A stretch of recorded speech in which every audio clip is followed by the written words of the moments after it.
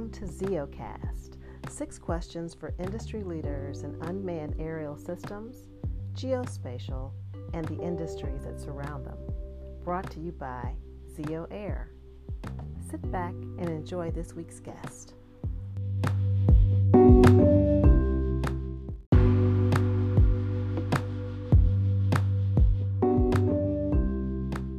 This week on ZeoCast with Bronwyn Morgan is Vic Moss. Vic is the founder of Moss Photography, a full-service B2B commercial photography firm.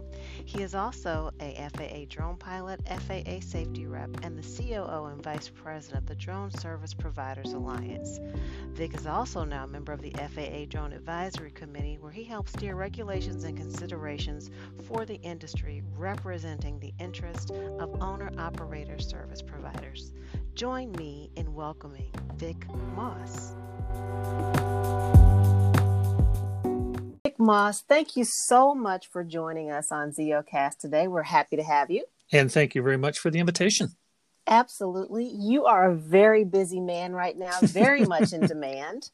We want to learn more about that. I know that you and I are both FAA certified drone pilots, but you also are an esteemed member of the new FAA Drone Advisory Council. Tell us a little bit more about you, Vic, and how you have found your way onto this council. Oh, that would be awesome. Thank you. I'm a photographer by trade. I'm one of those weird people that have an art degree that actually use it. So I got a degree in photography in 1988, and I've had my own company since then. When drones came out, to me, it's just like, hey, that's the highest, tallest, most versatile tripod I can own. Mm-hmm. So got one, got into it, started using it, offering it to my clients. And that's pretty much all I really wanted to do with drones, was use them and have fun with them and fly them. And here in Colorado, about that same time, we started having some legislatures that were talking about making drone laws here in Colorado that would have restricted things. So I went to a meeting of a company or an organization called Colorado Aerial Media Pros and said, hey, who's working with the legislature on all this stuff? Well, nobody was. So I left that meeting as the legislative liaison for Colorado Aerial Media Pros. And then from there, it's just kind of snowballed to the point now where, as you mentioned, I'm on the Drone Advisory Committee. And we were appointed, Kenji Sugahara and I were both appointed last month in a new stakeholder group called the Citizen UAS Operators. So what is that? It's basically drone service providers, people who fly drones for a living. Until then, there was nobody on the committee, on the DAC, as it's called, that fly drones for a living. I mean, everybody who's on it really needs to be on it and deserves to be on it. So I'm not trying to take away anything from the members that are there, but we were not represented. We certainly had people there representing for us. Brendan Schomer from DJI was there. He was one of our biggest advocates. He is not there now. He did his 2 seasons there and is not on the current roster. And we had AMA there, and we had a couple people that Mark Colburn, who's actually a 107 operator, but he's also works for the Dallas PD, or did at the time. So we had people on there, but wasn't anybody there that basically flew drones for a living.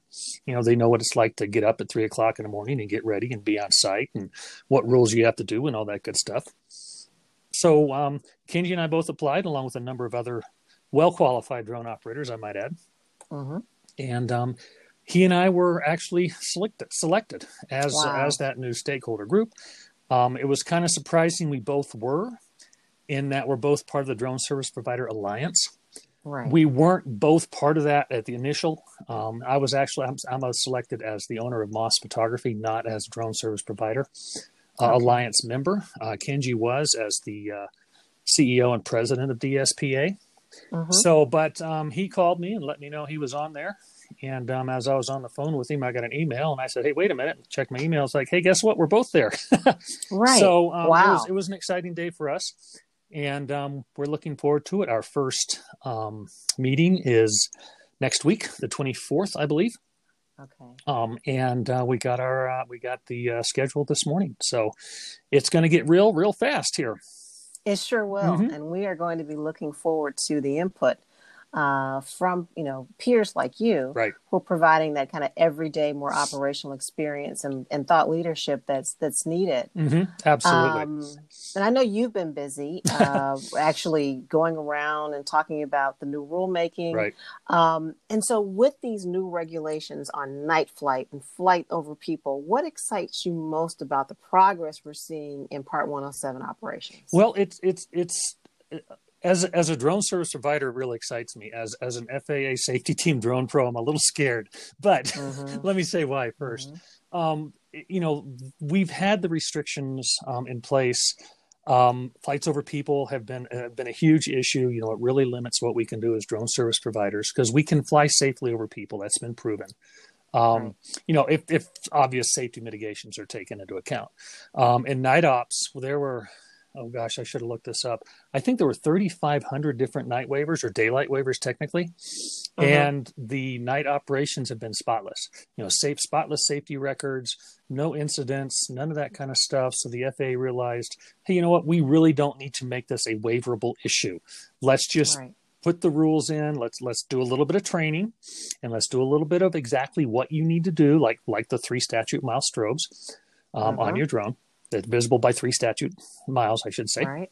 I try not to talk in FAA language, but sometimes I do. It's hard Sorry not about to. that. Right. And so it's just going to be you take the test, initial test after March 1st, or you take your recurrent training, not testing because that's going away, after March 1st.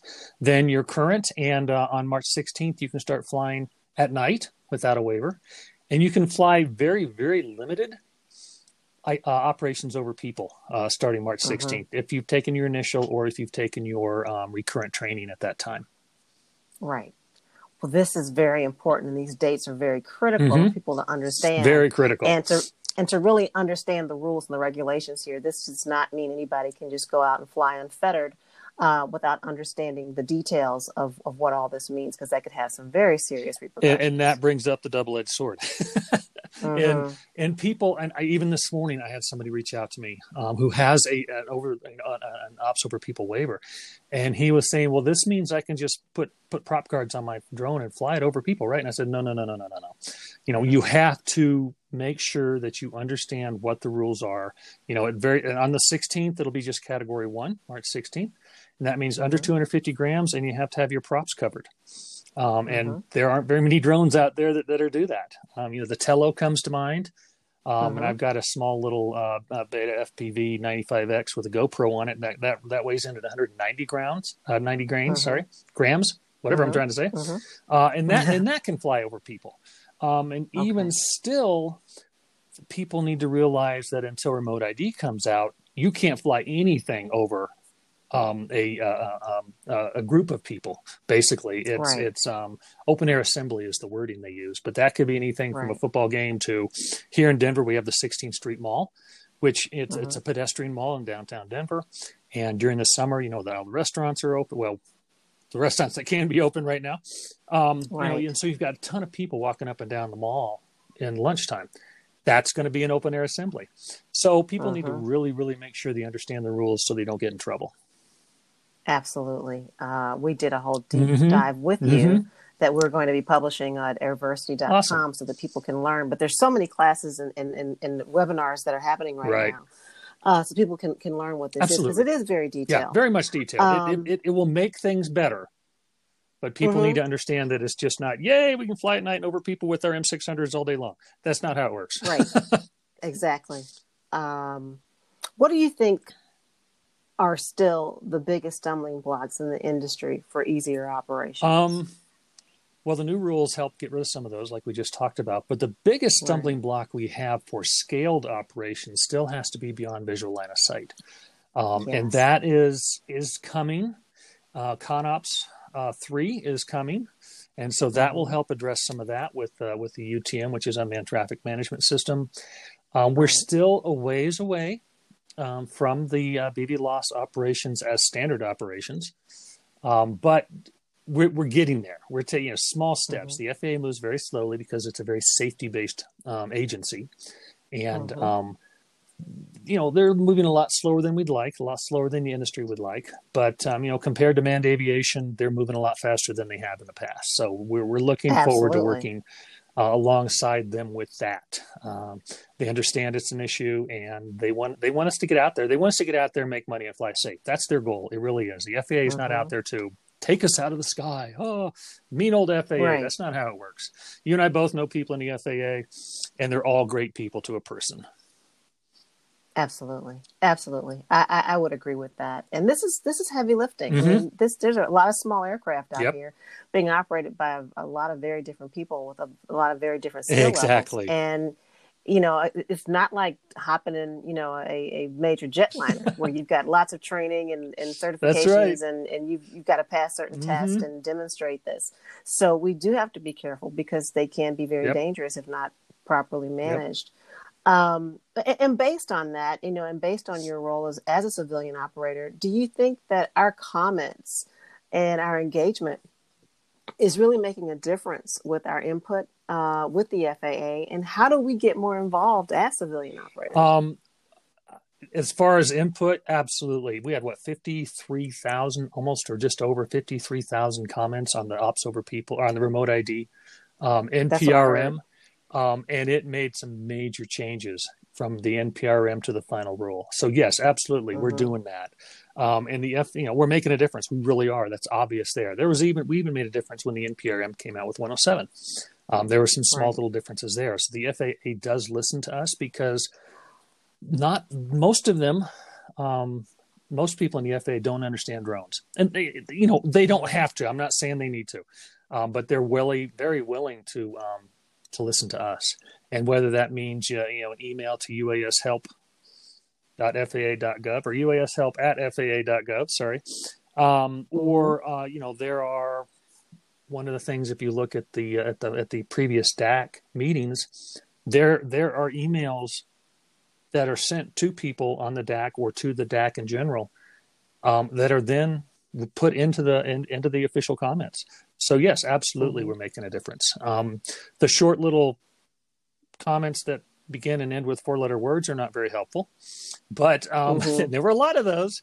But, I'm sure the FAA wants to hear from us. They want to hear what we think will work, because you know what, they don't have the answers either. Right. And the DAC being, of course, the Drone Advisory Committee. Okay.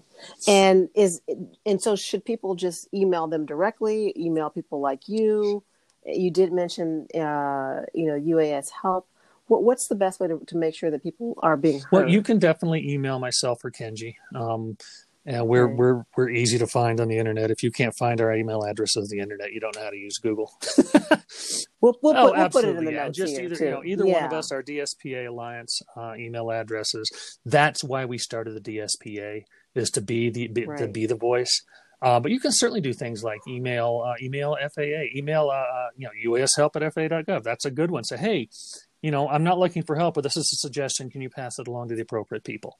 So yeah, absolutely. Helpful emails, no matter how you get them in front of people, are helpful emails, and things like that. So one thing people do need to realize, though, when it comes to the DAC, the Drone Advisory Committee, is that we don't set the table.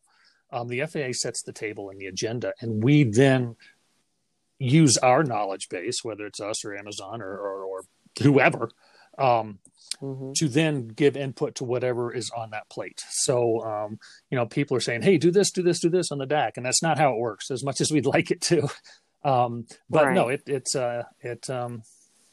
our input will then be put into the task groups that are formed out of what the FAA would like us to study. Got it. That adds some texture to it versus just, free and open input. That would be nice, but we got 35 different members from 35 different communities, from different stakeholder groups. And so, if it's everybody pushed their agenda, we'd never get anything done. So, federal advisory committees are run very rigidly. Rigidly is probably as well not they the should right be. word. But within a framework that you can actually get much things better done. wording. Much better wording. Yeah. Well, if you were advising someone who wants to join the industry now, versus some of us that did, years ago, what advice would you give them on being successful with, things changing, complexity changing, cost potentially increasing? How would you advise them? What I like to do, because I get this question a lot, is, what skill set do you bring to the table? Me, I was a photographer, so I've got that skill set, and I've also now developed videography of skills, because the drone, the natural extension of drones, is videography. If you're into GIS, so the geospatial, bring that to the table. If you're search and rescue, bring that to the table. A lot of people, and we see this a lot in the forums, I'm sure you see it a lot as well, is, hey, I just got my Mavic Air 2, or even worse, my Mavic Mini 2, or Mini 2. It's not a Mavic Mini. How can I make money with this? It's like, well, I love your enthusiasm. First of all, I try not to shoot them down right away, but kind of bring them down a little bit to the level of reality level. It's like, okay, yeah, this is great. You need your 107, obviously, if they're in the United States, and then you just start that process of what skills do you bring to the table? Do you do inspections? And flying the drone is the easy part. What vertical do you want to do? What is your skill set? Do you have the business acumen? You're a business. Do you know how to run a business? But I always tell people, if you've got the desire and the skill, and desire really is even more important than skill, and the ability to just spend some time and learn this, then you'll be successful. No matter what you do in life, if you got the desire and the skill, you're going to be successful. That's true. And the ability to actually do it. You'll be successful. But I always say, don't quit your day job yet. Yeah, that's a lot. There's a big leap between buying that first small drone and then turning this into a business. And so with that, how does the smaller drone operator compete with the larger entities? I mean, part of the concern in the industry right now is it's just going to be the big guys. Now, granted, you've got the Amazons and the UPSs that are focusing on things like delivery. But, do you see a future? And, this might be a magic ball that I'm asking you to look in that doesn't have an answer completely yet. But how do you compete with these larger, entities that are starting to grow? Is that, do you think there will always be room for the smaller 100%. Operators? I'm not in the camp. I'm not into the camp of big folks are going to take it over. I really honestly don't. Now, if you're talking power line inspections and that kind of stuff, yeah, you're going to have to be part of a big organization to do that. The small drone service provider is not going to be hired by an energy company to go out and inspect all their power lines. It's going to go through aggregators, and there's a number of them out there doing that. And so that in that aspect of it, absolutely, you're going to need to be a team player. But the vast majority, and I mean vast majority, of drone service providers are the small 1, 2, 3 man operation, or 3 women operation, I should say. And there's always going to be room for that. There's the automation that everybody talks about is not going to happen in a lot of these industries. The creative industries will, in my opinion, never be taken over by automation, because there's no such thing as AI that can think like a creative. Will it happen? Maybe. Exactly. I'm not a computer scientist, but you can plan a flight. You can go and do. You can plan, this is how I want it to go. This is what I want to do with the imagery. But it's that innate sense of creativity that the humans have that a machine can never have. And so for that aspect of it, there's always going to be room for the small operators. Absolutely. Absolutely. I could see that. And that makes a lot of sense, the way that you've put that in, those particular verticals. Versus, inspection and mapping ag, where you've got, a larger, more mechanized systems, but where you've got a lot, a need for a lot more finesse and detail. That certainly makes even a lot of sense. In inspection and mapping, you're still going to need, the smaller operator can still do that, because there's always going to be those smaller companies that might not want an in-house. So small construction companies, small roofing companies, something like that, where they can use somebody who's got the drone ability. Your roof, let's say you're inspecting a roof on a house. Yeah, you can have a program that does that. But my house, I've got a big old huge linden tree over my front, the front of my house, and it keeps me nice and shaded in the summer. You can't do a program that'll fly around that tree.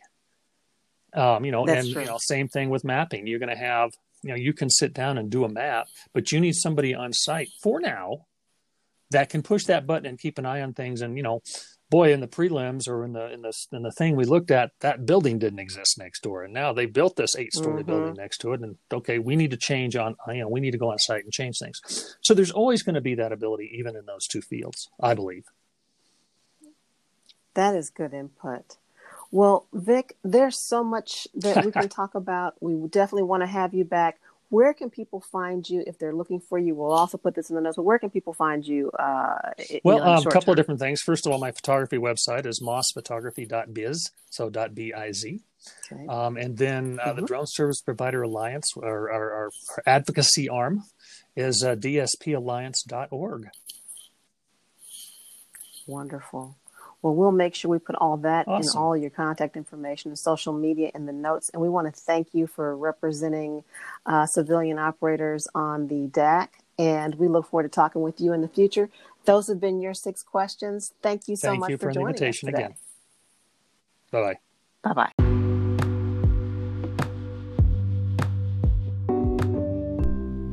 ZeoCast is a podcast dedicated to all things unmanned and geospatial.